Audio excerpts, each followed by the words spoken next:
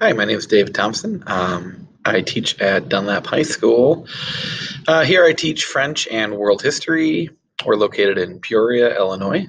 And this is my first year in this district, but I've been teaching for quite a few more years than that. Why did I start my career in this in education? Well, honestly, I this is a second career for me, so I chose it because I just really love to be able to be around kids and be able to kind of share ideas and help kids think about life in different ways. When I was in school, I wasn't the greatest student, and I kind of get what that's like. And I was hoping to be able to give a different experience and kind of bring some different change into school with the kids that I have. If I could have any other job, I wouldn't want any other job because this is the job and profession that I chose, and I absolutely love it. How are kids different than 30 years ago? Well, I'm kind of coming up on about 30. I can think about when I was in school. I'd say probably some major differences are obviously technology changes the factor a lot.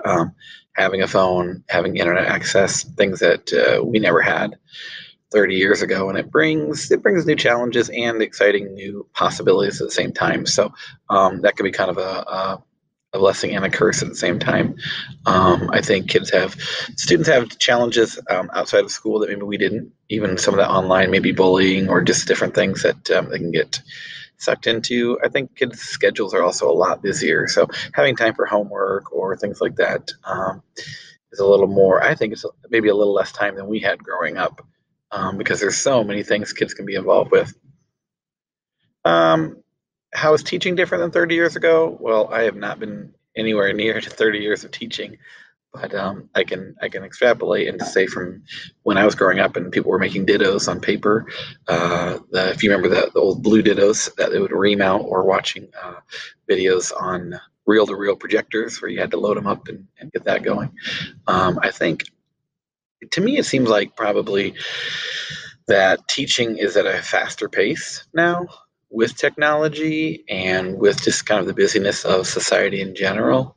From the minute we get in, you get a kid going with a bell ringer, and then you've got content, and you've got videos, and you've got online things for them to do. And I just feel like 30 years ago, it seemed like it was probably a little slower pace. You'd probably come in and gradually get started. So I feel like there's probably just more of a driving to use every minute of school time, and just to kind of keep up that pace, which can be stressful for a teacher and a student. What would you tell someone right now that's thinking about becoming a teacher? Well, I would say there's a great need for teachers and great teachers now. Um, Although nothing is certain right now in our world, everything's up in the air a bit. But if you feel like that's what you want and that's your passion, then I would say go for it. Don't let anything hold you back from that, because we're always going to need great teachers and always need people that's their passion and not just a job or a duty. And what's one thing that I would change to help kids learn better? Well, if I could change one thing, I would probably like to, if I could, if I were the one in charge, I guess, to reformat the schedule a little bit, give them a little bit longer breaks during the day, maybe a little longer lunch, give them a little more passing period time, maybe a little more time to work on things in class. So that might be like more of a block schedule, and where kids could have more, just a little bit more of a decompression time and or time to focus on homework while at school.